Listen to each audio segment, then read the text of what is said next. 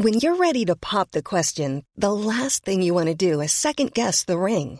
At BlueNile.com, you can design a one-of-a-kind ring with the ease and convenience of shopping online. Choose your diamond and setting. When you find the one, you'll get it delivered right to your door. Go to BlueNile.com and use promo code LISTEN to get $50 off your purchase of $500 or more. That's code LISTEN at BlueNile.com for $50 off your purchase.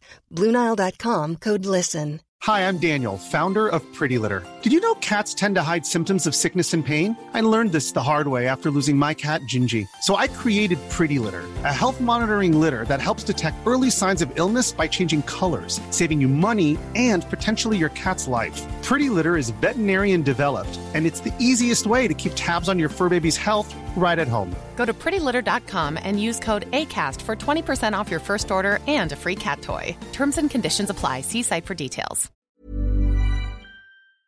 Beautiful paper things are very much Papier's thing. They're the go-to websites for stationery, invitations, cards and photo books, all ready to be personalised by you and expertly printed by them in England on a lovely high-quality paper. Papier's unique collection of designs is created in collaboration with talented artists like Luke Edward Hall and Fee Greening, as well as fashion designers such as Mother of Pearl and House of Holland, and iconic brands such as Disney and Moomin. There's something for everyone. Planning a summery party? Moving home? Expecting a new arrival? Papier has beautiful designs for every occasion, but what's most exciting is that they've recently launched envelope addressing, which is a lifesaver. Just upload your friends' and family's addresses and they'll print them onto the envelopes. So head to papier.com to see their full collection, and listeners can use the code THEPARENTHOOD to get 15% off their first order. Thank you to Papier. Hello, everyone. Before we start this episode of The Parenthood, I just want to apologise in advance that the sound quality isn't quite as good as we usually have. We had a slight technical hitch, but the episode itself is amazing. It's so illuminating, it's so interesting, and you can hear what everyone's saying. But I just wanted to apologise that our usual sound levels aren't quite as good as they normally are. But enjoy the episodes. It's one I'm really, really proud of. Hello and welcome to The Parenthood. As I'm teaching the bump class, preparing new mothers for the birth of their babies, I often think life would be a whole lot easier for all of us if our babies came out being able to communicate. I think back to those hazy days when my children were first born and the amount of time I spent looking at them while they were crying, thinking, what is it that is wrong? Are you too hot or too cold or too hungry or too full? If only you could tell me. Well, it turns out that while babies don't start talking until they're at least 1, if not 2, they can communicate. So with me today, I've got 3 guests.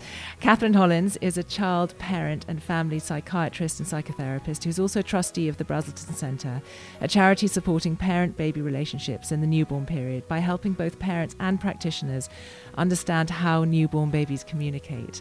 Catherine, thank you very much for joining us today. Thank you so much for having me. It's great to be here and talk about such an important subject and one very close to my heart. Oh, well, it's lovely to have you. And we've also, for the first time on the Parenthood podcast, got a mum and her baby. Amelia is mother to 8-week-old Hope, who is sitting here very patiently awake. You might hear the odd little bit of snuffling, but thank you so much for coming along and bringing Hope out. Well, I mean, first, 8 weeks on a podcast, maybe she's going to have a career in broadcasting. Absolutely. So, Catherine, I'd love to just hear a little bit more about the Brazelton Centre and the idea behind sort of the idea that babies can communicate with us, because I think to many people that will be a totally alien concept. We sort of think they're sort of blobs that are born and that they slowly develop, but actually they're quite able to communicate, aren't they? Yes, they're communicating right from the beginning. And in fact, even in pregnancy, you will hear or feel, perhaps is a better way of saying it, a kick or a movement which shows something of how your baby might be feeling or experiencing life in the environment inside the womb. So right from the beginning. And then when a baby is born, actually even at that moment, they are beginning to communicate and show us what it's like to be out in the world. And from the very first moment, they are interested in looking for you and your face. That's what babies prefer, even from that first minute of life. And often babies come out, if the birth hasn't been too tricky and there hasn't been a lot of medication, they come out ready and alert and quiet to engage with you and look into your eyes and communicate. I don't know if that happened for you, Amelia, but yes, absolutely. It did. Hope's been very vocal and communicative from day one, and she's now demonstrating to us. But no, she's always sort of been engaged and always looking for points of communication and contact with us. Yeah. So even in those first moments when babies come into the world, they look for your face, and within a day, they recognise and prefer mum's face because they know you. And from the very beginning, they know your voice because, of course, they knew your voice in the womb. Within days, they know your smell because that's you. They choose your face over another person's. So they're very quick to show that they are picking things up. They're already doing things from the very beginning, which show us who they are. Because actually I saw earlier you were engaging with Hope and she was totally engaged with, your face. And then as soon as Amelia came in, she immediately looked and it was like, yes. like, I don't know, Justin Bieber had just walked into a sort of teenager's bedroom. Like, she was just suddenly, it was all about mummy. And that's yes. interesting that so quickly they yes. are aware of who their parent is. Yes. And what was lovely, wasn't it, was Hope and I were having a conversation and she just had a feed and she'd been burped, she'd changed her nappy, rather mum had changed her nappy, and she was ready to have a little chat with me. And what you will notice is that babies at this age can see mum's face or the person they're with from about 25 centimetres, which is exactly the distance that you tend to be feeding your baby. Yeah. So that's very helpful, and that's what babies can see the best. And so she was cooing away with me, wasn't she? We were having a first conversation. And I can totally see that, to the uninitiated, it sort of looks like cooing. But of course, when you think about it, it is communication. And you were responding to her. You were sort of helping, you were listening to her. You weren't sort of talking over her. It was, you weren't having a conversation in the traditional sense. She wasn't articulating using words. And yet there was definitely an interaction going on. Yes. And she was thrilled, wasn't she? Oh, she really was so enjoyed. She enjoyed watching and listening to me and looking. And one of the biggest things I wanted to say in this conversation was one of the things that we can really offer our babies is to watch. Simply watch and give them time to show us who they are. If we watch, we can really learn a lot about what our babies like and how they communicate, what they need.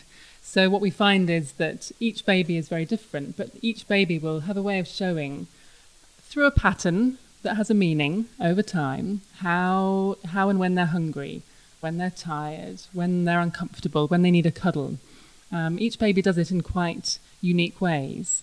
But if we watch and give them space, we can find out. Now, some babies are much easier to read than others. So if your baby is difficult to read, please don't feel this is in any way me saying that it should be easy or it is. Babies are all so different. Some are so subtle in the way they communicate. It's quite hard, but others help us a lot more.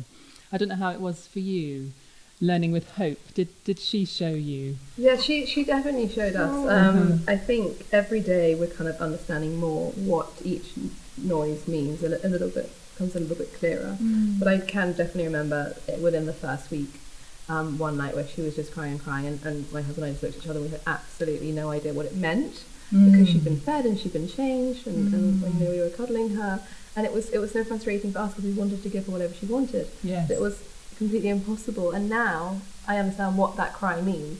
6 weeks later I'm like, okay, this means this, we can do this. And how did it make you feel in that moment? Oh gosh, I felt like the worst mother in the world. Yes, it's devastating, isn't it? Yes, And it makes you feel really incompetent. It does, and also you add that in with being so tired and it's all being so new. Yes. And you have all this love for this new baby, and you just want to get it right. And sometimes, most of the time you can't. But. Yeah. And I guess that feeling of being the worst mother in the world, that aspect of picking up what our baby is trying to tell us, something so important to remember is that when babies are born, they don't know what to make of all their feelings and emotions, both psychologically and physically. They've got all those feelings in there, certainly all the basic ones, but they've got no idea what it means. And so even the feeling of having a full tummy and being uncomfortable or being hungry, and so it feels to babies, I suspect, as if they're about to die. It's a life or death moment. And so their job is to project all that into you as mum or dad And that's why it's so exhausting and emotionally like a roller coaster for us, because we're having to digest their experience and give it back in a way that's a bit more manageable. And the process of again and again doing these ordinary things of working out what's going on means that by the time a baby is coming to the end of the newborn period, which is what we're really thinking about today, by the end of 3 months, they've got a sense of, oh, right, when mum picks me up like this and holds me in her arms and does that, that means probably it's time for a feed. And they can just about tolerate a bit more delay and a bit more waiting because the patterns are getting a bit more recognised. You're in a relationship. They know where they are. Their confidence is building, I guess, because I think it's so interesting, the idea that, you know, babies sometimes sound like they're dying when they're screaming, and you sort of pick them up going, don't overreact, you're just hungry. But that point is they don't know they're going to be fed, and they've never experienced this sort of sensation of hunger, and their body is saying, I need to eat. And yet they don't have the confidence in the world to know that they will get fed. And so that is the reason that they are screaming as if they're going to die, because actually if a baby isn't fed, it will die. Yes. And so understanding that rather than resenting it, thinking, God, don't overreact, you crazy baby. Yes. But putting yourself in their shoes and saying they don't actually know that they're going to be fed. So actually I get why they're crying this much. Yes. And then that sort of understanding that the more times you pick them up and you respond to them, the more quickly they will have that confidence that their needs will be met. Really being in your baby's place, imagining what it feels like, I think really helps us to develop our empathy, doesn't it, for what it might be like to be him or her. Really saying to yourself, I wonder what he or she is feeling with what we're doing right now. And imagining your day's rhythm and thinking, gosh, what is that like? Does that feel okay or not for this baby, this age, you know, in this environment, in this family? And it can help us to really be thoughtful and kind and respectful to that baby. Yeah. One of the things you mentioned before is how babies have very different personalities, and that is already evident from the moment they're born. And this is presumably one of the things they'll be telling us in sort of understanding and listening and giving them the time to tell us. Yes. Well, because there are some babies that are just a bit more sensitive to light or to noise or to, you know, hunger. Exactly. And finding out what your baby's like means that you can support them in the way they need. And that doesn't mean they're going to be like that forever, but it might be that they're developmentally still quite unsettled or, as we might say, a bit disorganised in the way they put themselves together. And they really need us to give them some scaffolding, you know, really help them with it. So, for example, some babies can manage to fall asleep in a noisy room with the rest of the family. Some babies will startle and find that really hard and not manage it and need to be in a quieter place. And to accept how your baby is a kindness to them, because that's how they are. That's what they need right now. With hunger, the way they might show their feeding cues, seeing if we can pick that up before they start getting upset. Babies do that so differently. Something else that's interesting, we were just talking earlier about hope and the fact that nappy time is fine now, aged 8 weeks, but bath time is still a time that she really finds tricky. It's an Oscar award-winning performance on a nightly basis. It really is. And this is true that, you know, some babies actually, and you may find this with your baby, that when you take off their clothes for nappy time, they like the freedom and they like to kick and they like being free of clothes. Other babies hate it, and you might find that to begin with, they need a sheet covering them, and you might even not bathe them to begin with because it's just too much for them, and you might just cover half of their body and bathe one half and then cover that, but they need something on them. So to really be sensitive to what your baby can manage. When you're ready to pop the question, the last thing you want to do is second-guess the ring. At BlueNile.com, you can design a one-of-a-kind ring with the ease and convenience of shopping online. Choose your diamond and setting. When you find the one, you'll get it delivered right to your door. Go to BlueNile.com and use promo code LISTEN to get $50 off your purchase of $500 or more. That's code LISTEN at BlueNile.com for $50 off your purchase. BlueNile.com, code LISTEN. I'm Sandra, and I'm just the professional your small business was looking for. But you didn't hire me because you didn't use LinkedIn Jobs. LinkedIn has professionals you can't find anywhere else, including those who aren't actively looking for a new job, but might be open to the perfect role, like me. In a given month, over 70% of LinkedIn users don't visit other leading job sites. So if you're not looking on LinkedIn, you'll miss out on great candidates like Sandra. Start hiring professionals like a professional. Post your free job on linkedin.com/people today. Is so helpful. I think that is probably one of the places where we kind of go wrong the most. I see often, I hear parents saying, God, my son is so different to my daughter, as if that's surprising. I mean, you wouldn't sort of say to your sort of fully grown children, it's so amazing how different they are, and be surprised. I mean, that is, what humans are, delightfully and curiously different. I mean, that's what makes humans so fascinating. And to sort of give our children that permission to be very different, even when they're babies. Yes. Two other examples of that are that babies like to be held in different ways. And some babies will soften and mould into you, and some babies pull away and resist. Now, that's not because you're a bad mother or a bad father. It's that there's something different in how they like to be held. And you might find that you'll discover the way they like to communicate with you by giving them a bit more space or holding them differently. Babies often need good head support in these first few weeks, and that will make them more available to communicate and look at you. But that aspect of how they like to be held may be very particular to them. That's very, very interesting. You think holding a baby is holding a baby. I mean, did any of this sort of occur to you? I mean, there is a sort of... total sense when you say it. Yeah. I mean, a lot of this, I've learnt, I'm a child psychiatrist, and I work with families from pregnancy through into the early years. But the more I work with families and learn from them, I've realised that early relationship development, there's so much we can learn still, and so much we can do from these early days. And I've learnt a lot from the Brazelton Centre, from whom with whom I'm now a trustee.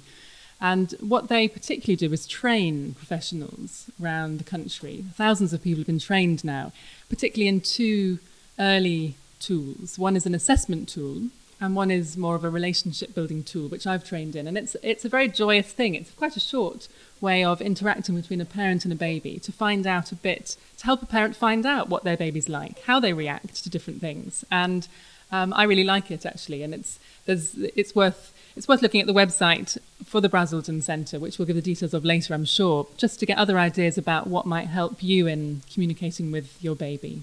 And sort of looking, I mean, we've obviously got the sort of mother and baby here.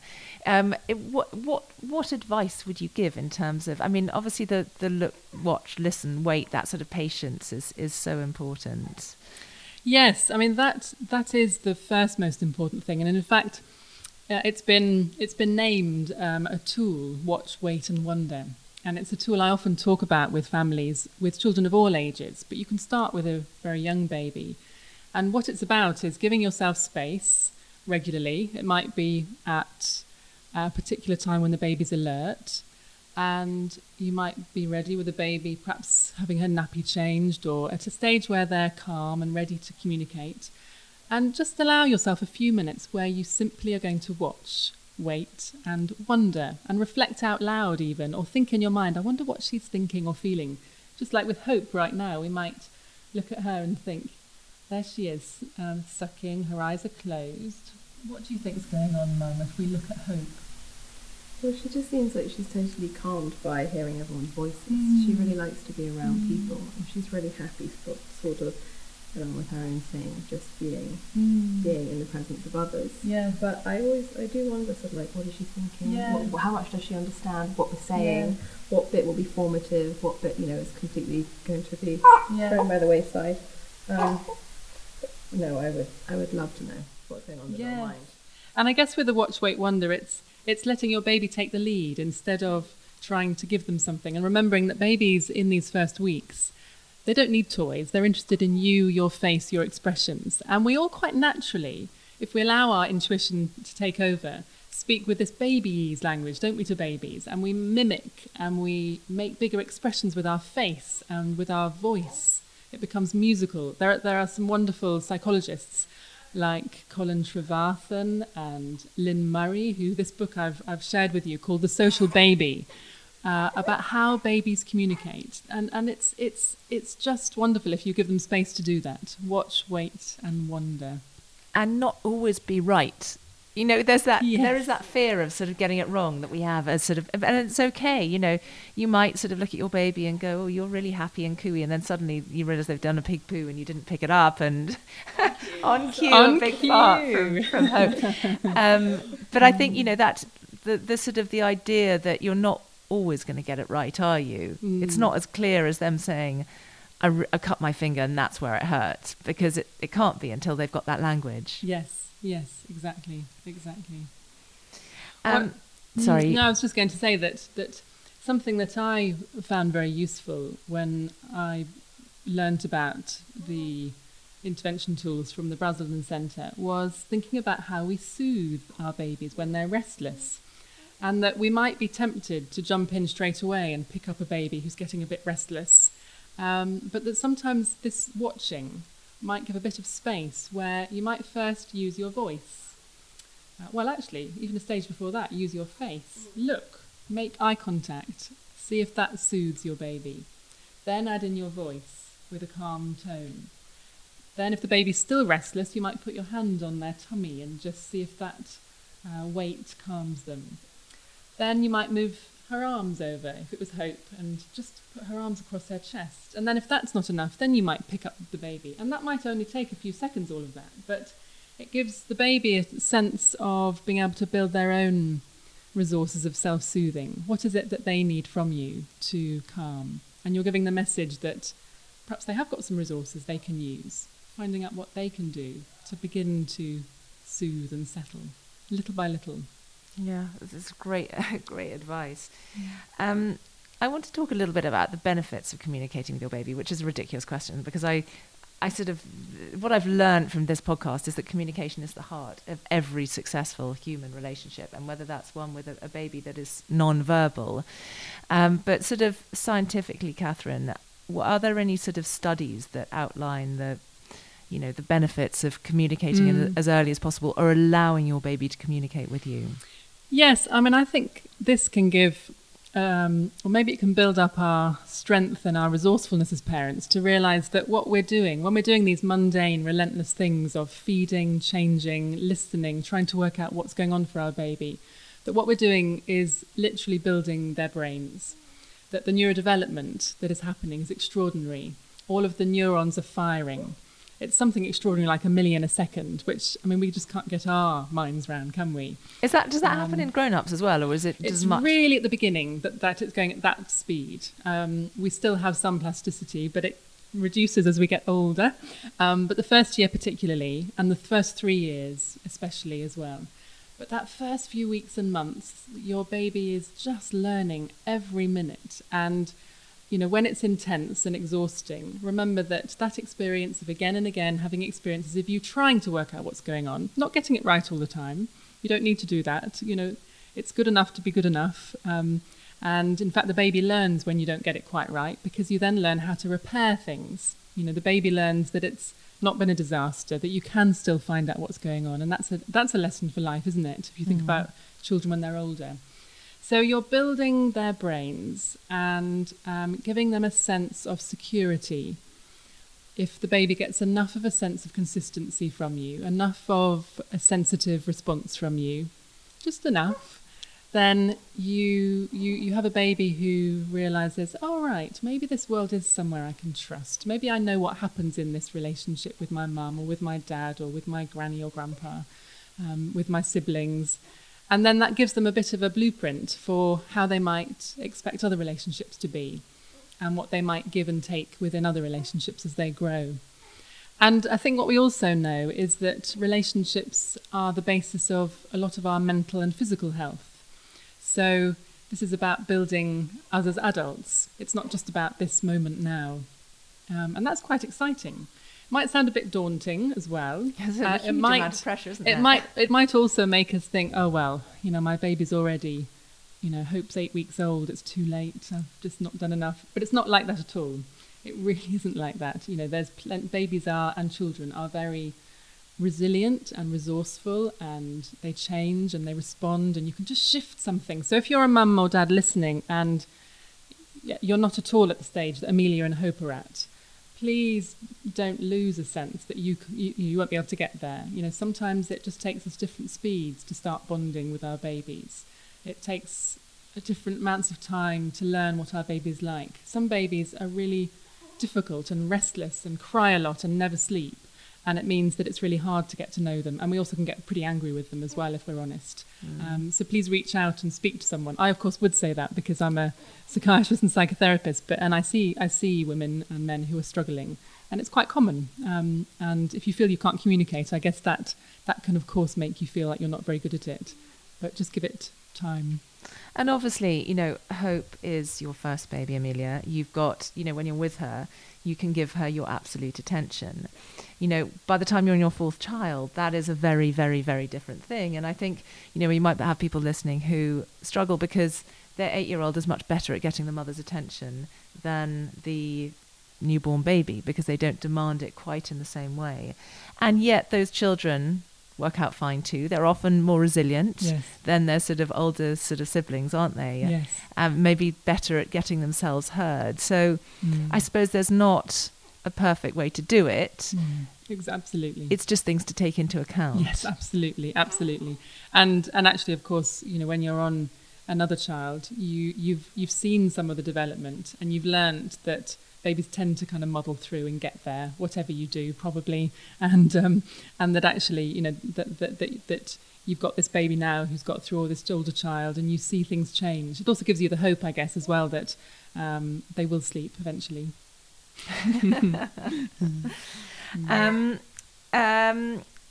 Why? I mean, we talked a little bit about why it's so important for babies to feel like they are understood. It makes parenting easier, doesn't it? Because it makes them feel more secure. Yes, it means that if you're able to respond to where your baby is, and they're more able to trust and know what's happening, they're less likely to get upset or cry. There's research showing that. So there's getting an idea of what your baby's needs are and trying to meet them really does make a difference. It's also more satisfying, of course. And if you feel like you are being able to connect with your baby and have some response, that changes everything, doesn't it? Hope, now at 8 weeks, is so responsive and chatty, actually. And she's only 8 weeks. I mean, it's extraordinary, the change over time. Absolutely. And it's so comforting and calming as a parent when you feel like you've understood what they want, or you've preempted something that they want. I mean, obviously, you need to feed your baby and change your baby and love your baby, but if you can get in there before the squawking starts, because you know that she's starting to look like a little uncomfortable or a little bit hungry, and then she is calm as she responds to your voice or to your face or anything like that. It's just it makes it all worth it. It makes all the nights definitely worth it. Yeah.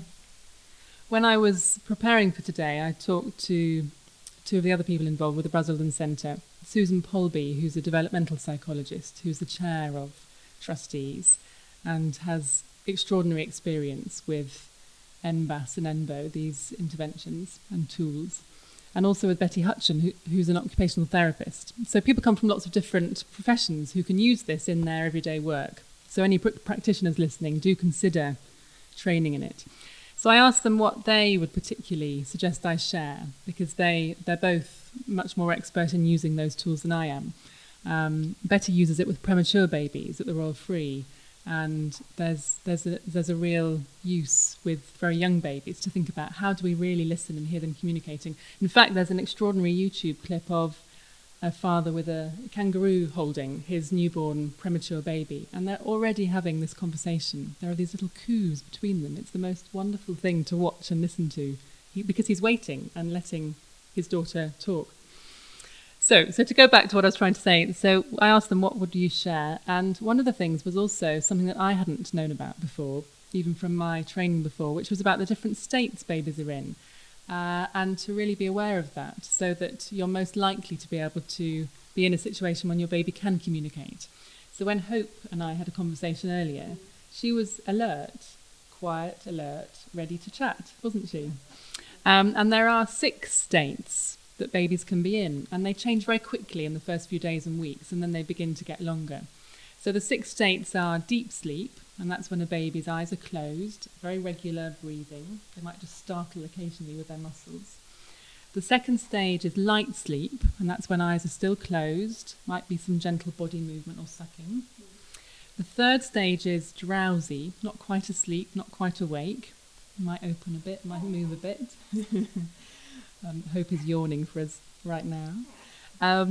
The fourth state is alert and attentive. Now this is really when babies their eyes are open and bright, they're ready to chat. And it's the best time to use, if you can, to allow them to speak with you, so to speak, and chat.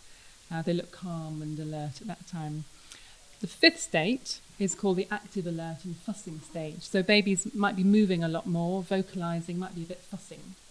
And then the sixth state is crying, and that might be because of a particular need they've got in that moment. So I think it can be useful, even though that sounds quite a lot, it can be quite useful to know where your baby's at, because you can think, that's where they're at. If I respond here, that will help. And in terms of listening to their communications, in that quiet alert state, they might only manage to communicate for a few seconds or a minute, and then they might show that they've had enough and turn their head away. That's one of the only things a baby can do to show they've had enough. Or they might arch their back, or they might start crying, or their eyes just might move. And that might be a message to you. They're a bit overwhelmed. They need to just organise themselves. They might look at a light just to hold on to it with their eyes, and then they might turn back. So they'll show you when they've had enough. Have you seen that with Hope? Definitely noticed that, yeah. Because I always try and speak to her when I'm changing her nappy, so, she is relatively awake and relatively happy and calm. And after a while, she's like, Mum, just not interested. Turns her head, starts looking at something else. And so it starts. Your children are like, I don't want to hear what you have to say anymore. How important is what you say? I mean, you were talking about the father with his baby, the kangaroo care, and how he was sort of, just cooing at it. Yes. I mean, does it matter? I mean, obviously they're not understanding the language. They will slowly start to learn it. Yes. But does it matter what you say? I think to begin with, babies are really listening to our tone of voice. And some babies need us to be slow and gentle, much more than others. Some babies can take more liveliness. And it might also depend what state they're in as to what they can manage. In terms of the words, I think what I've learned through working with families and with children and from the research is that, of course, if you do explain to your baby what you're doing and let them know, right, we're going to go and change your nappy. Okay, it's time for a feed. Okay, I'm going to pick you up now, and let them know before you do it. It helps you also to be respectful and to really engage with your baby in a way that helps them hear through your voice that something's about to happen and begin to know what the words are. So I think to begin with, they may not know the words, but they do much more quickly than we think. And also it's the way in which you use the words with your actions. One of the things in my work with children of all ages, and with adults actually, is naming feelings. If we can start that with new babies, and it might not be something we as parents have done, even for ourselves, but it's a great time to start learning. Start naming feelings. You look a bit upset and a bit restless. Shall I pick you up? Or, are you a bit hungry? Or are you a bit tired? Put into words what you think the feelings might be, and it'll help you as a parent, but it'll help your baby to begin to identify what's going on in them. I met a family recently with a girl who's at early secondary school, and she's just managing to put feelings to anxiety feelings rather than have tummy aches. And when she can name it, she doesn't have tummy aches. So you can start this even with the way you talk with your baby at the beginning. And what about, relationships with other people? Because I think, very often, mummy is like, and daddy, the sort of rock stars in my world. And you often get babies that are on a scale of clinginess. I mean, I have my daughter just would not be held by anyone else. It had to be me. And it struck me, how important is it to support this conversation, this communication with other people, not just the parents? And obviously, very often it is the mother who's often the primary caregiver, the one that's taking the time off work for maternity leave, that is sort of building this relationship. How important is it to encourage this communication with other people that might not even be regulars in the life? It might be the grandmother that's coming to visit. I think this is so important, and I'm really glad we can talk about it because it matters a lot. The way our baby sees us introduce them to a new person, to a new visitor. The way we're aware of, with a very new baby, for example, there are visitors who might want to hold the baby, but your baby might not want that. They don't know them yet. You know them, but they don't. Really to think about whether you might actually not necessarily hand baby over unless you really feel that baby's up for it. You might hold baby and let the visitor chat and you hold. What would you think, Amelia? I think that's really interesting because I think that when you have a visitor and you have a newborn baby, you feel like they need to hold it. That's why they've come and you need to hand it over. And I did worry, like, oh gosh, once she starts screaming and the person, thinks it must be me. But it's completely correct what you say, that maybe the baby just isn't up to it that day, or maybe they just want to be held by someone else or in a certain way, and they're just overwhelmed with new smell, new person, and it just might not work. But it's kind of our grown-up pressure on ourselves of, oh gosh, the baby needs to behave and be adorable. Mustn't offend the visitor. No, mustn't offend the visitor. So cultural, isn't it? When the baby's, just been sort of propelled into the world and feeling quite offended that they're not in the normal tummy anymore. Yes. And so that's at the very beginning with visitors. And then if you think about how you support your baby in making relationships with other people, whether that's father, grandparents, siblings, friends, the great thing about a baby developing those other relationships is they get a sense of the fact that everyone works differently. They form different relationships. And so, of course, that's quite interesting and can be a challenge and can be quite curious for a baby. Right, so he does it like that, when he holds me, and she does it like this. And, you see quite quickly, don't you, a different relationship developing. And this is all about attachment as well, isn't it? And attachment theory tells us that something that's going on in those first weeks and months is that babies are beginning to form, very clear preference for their primary caregivers. And there might be one, there might be two or three. They might have a few. There's normally an order of preference. That's how it works, as to who you would go to as a baby or young child if you're upset. Usually that's mum, but it doesn't have to be. It's about who has developed that quality of relationship to mean that baby trusts and wants you in order to calm down. But it's really helpful. And the phrase, which I think I will probably say every time we discuss anything, Marina, is it takes a village to raise a child. And children are made more resilient by having trusting relationships with more people than one or two. That's a great thing to offer.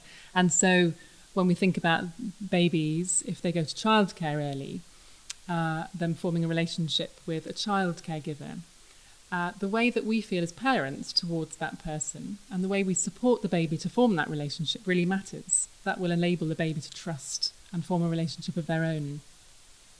Yeah, and because obviously there are babies that are just a little bit more resistant to that idea. Yes. And what do you do in that situation? Do you sort of, I don't want to use the word force, but it is, I just think back to the years, it was years with my daughter, who is now very outgoing and actually probably I'm bottom of her list, well, at least she likes me to think so.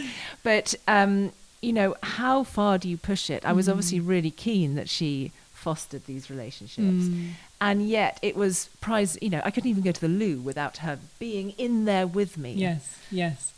I think, in a sense, there isn't a straightforward answer, is there? But I guess what I've learned from working with families, and this comes up so often at every different age, surely my child should be able to, for example, go to the loo on their own, or not go to the loo with me, or, get off my lap and go and play. But maybe they're just not ready. That's often something to really reflect on, watch, wait and wonder.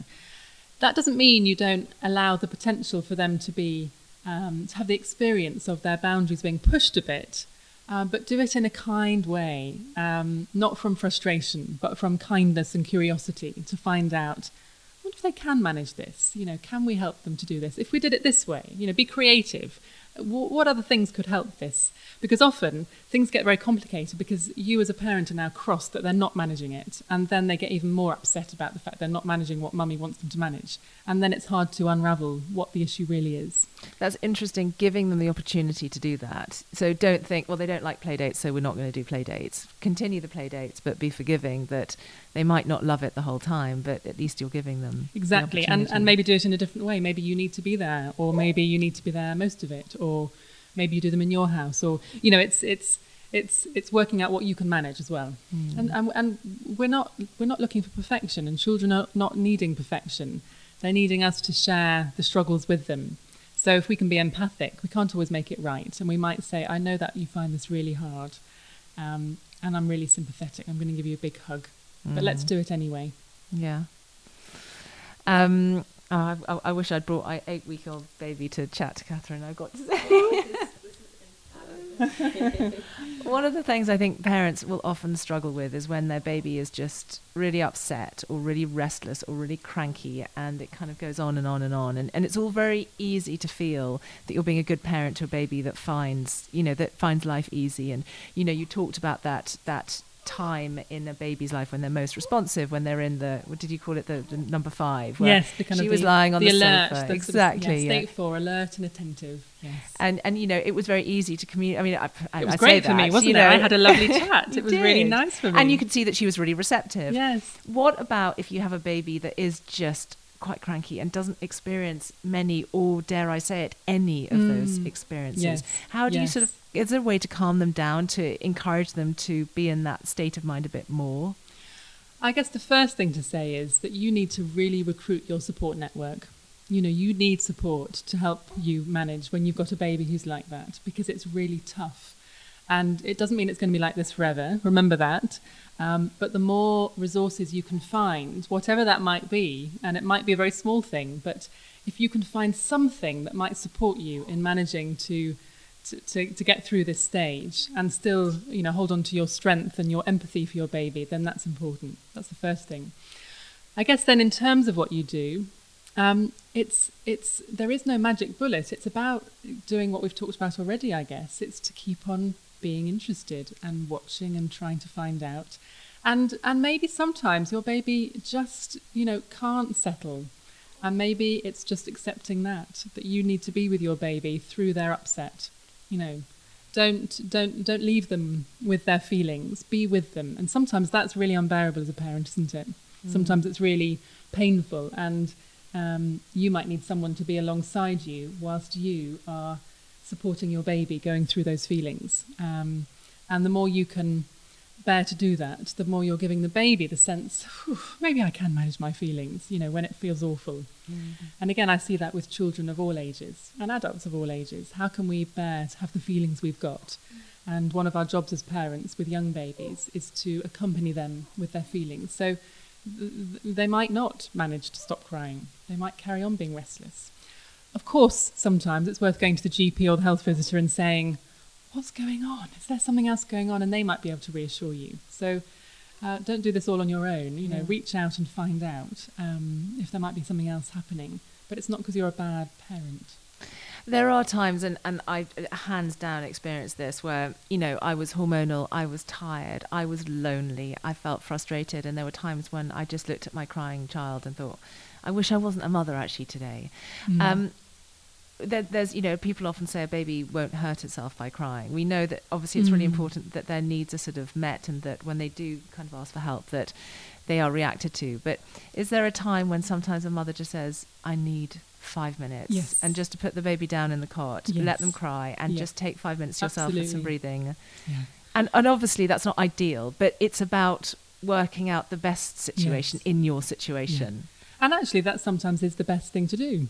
It's to put the baby safely somewhere, go out of the room, close the door, and go and have a few minutes for yourself. And in fact, it's quite a good way of thinking about what you might do as your child gets older. In our culture, we talk a lot about time out, don't we? Whereas circle of security, which is an approach to parenting that I often talk about with families, starts with time in. That actually children need time in. We might need time out as parents. So you might need to walk away and have time out so you can organise your feelings. And then when you're ready, go and have time in whilst your child manages their feelings. Don't leave them while they're in a state with their feelings. unless you need to go and sort yourself out a bit and feel a bit more calm so that you can help them. And Does that make might sense? just be just giving them a big hug while they cry it out and not talking to you. It might not be talking. It might just be being with them in the same room. It might even be with your baby that you're just sitting in the room with them. And the most you can manage, because you're really upset, is sitting in a chair next to the cot and just saying something occasionally. You might not have more energy than that because you're very upset. It might be you need to go out for a while and come back in and let your baby know that you're still around. And for me, I cried a lot when I was a new mother. I still occasionally cry a bit. And actually, my children are quite used to seeing me tearful. But I definitely grew up in an environment where I never saw my parents cry. And I kind of thought they never did. And then when they did cry once, I was like, oh my God, the world is ending. How is it damaging for children to see their parents in tears? Or is it actually quite a good thing to see that vulnerability? I think what children want to know is that their mum or dad are there for them and that they're stronger than them and that they're bigger, stronger, wiser and kind. This is circle of security language. It's a lovely way of describing what children need from their parents. That basically you're bigger, stronger, wiser and kind. That doesn't mean, though, that we don't cry sometimes or that we get upset or we get cross. What children need to see is that we can then repair and recover. That we might say sorry if we've been cross, or that if we've been crying, we're able to say, oh, I'm feeling a bit better now. I was really upset, but I'm fine now. You know, to give a message that you come out the other end and it's all right. The world's all right again. Because that's what children get upset about. Are mum and dad going to be all right? Are they going to be there for me? You know, they're very egocentric children. That's how we are when we're developing. You know, it's how they need to be, and that's their worry. And presumably in that situation, you've got to acknowledge it rather than break down in tears and then be fine, but not say, I was feeling a bit ropey, but now I'm feeling fine. Yes. There's of course a question about how much you share. You don't need to share the entire story necessarily about why you're crying. You know, you are the parent and they are the child. But actually, I think, again, when I talk to families, I'm very struck by the families where any show of emotions is seen as a weakness and is devastatingly dangerous. Dangerous, actually. So that parents can't say. But of course children know, because children look in their mum or dad's face and they know how they're feeling. Children are really intuitive. I'm sure you've seen that with Hope. Absolutely.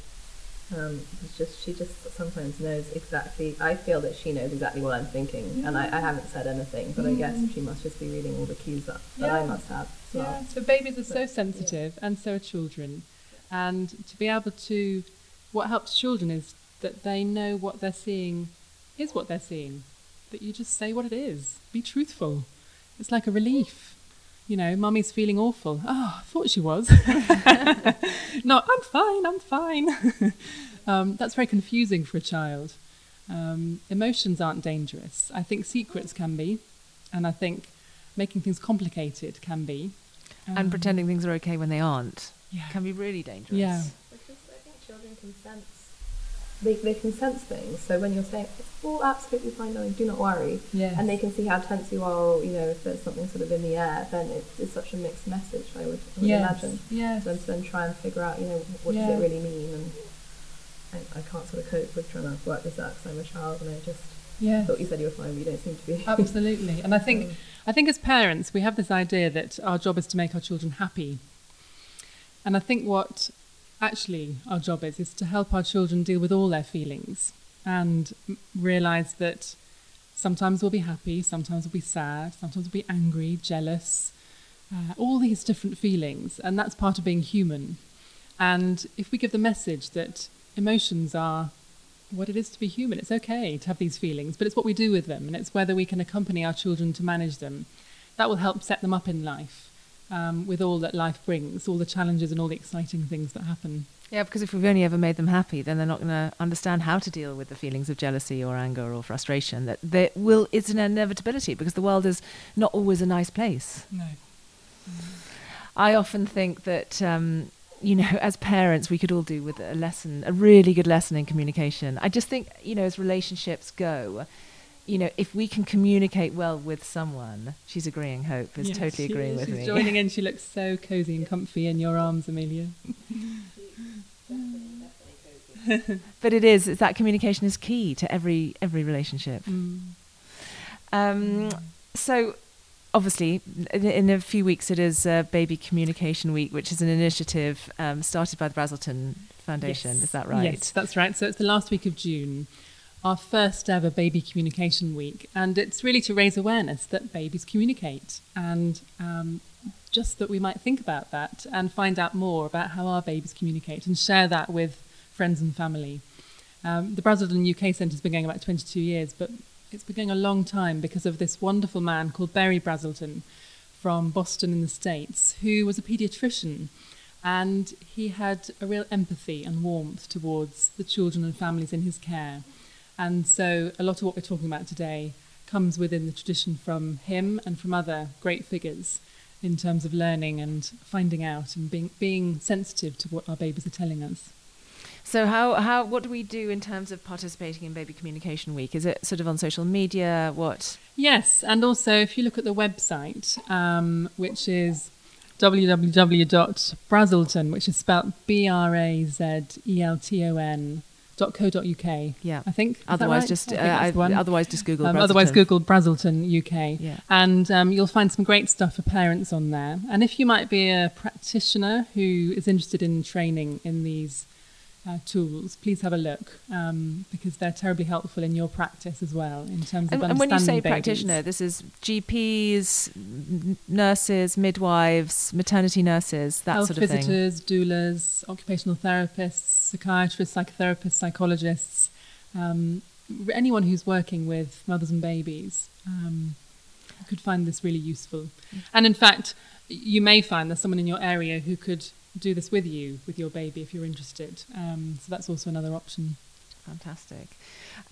Well, I have absolutely loved our chat today. As always, you're a wealth of wisdom. You always make me sort of sit and reconsider what is really important when it comes to our relationship with our children. So thank you so much. Thank you so much, Marina. And thank you to baby Hope, who is now sleeping calmly.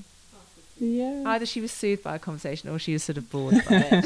Definitely soothed. And familiar. And it's really great to have the chance to raise this in people's awareness. I think the more I work and learn, the more I think parents need to be empowered with information to make parenting more interesting and fun.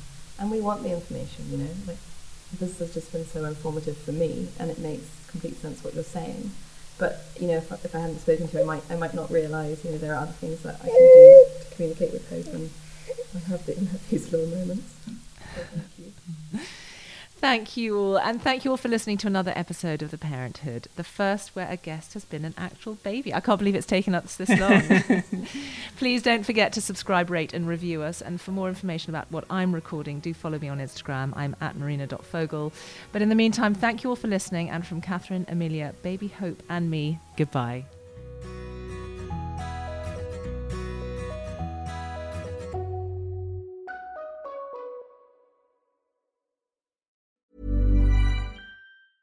Hey, it's Paige DeSorbo from Giggly Squad. High quality fashion without the price tag. Say hello to Quince.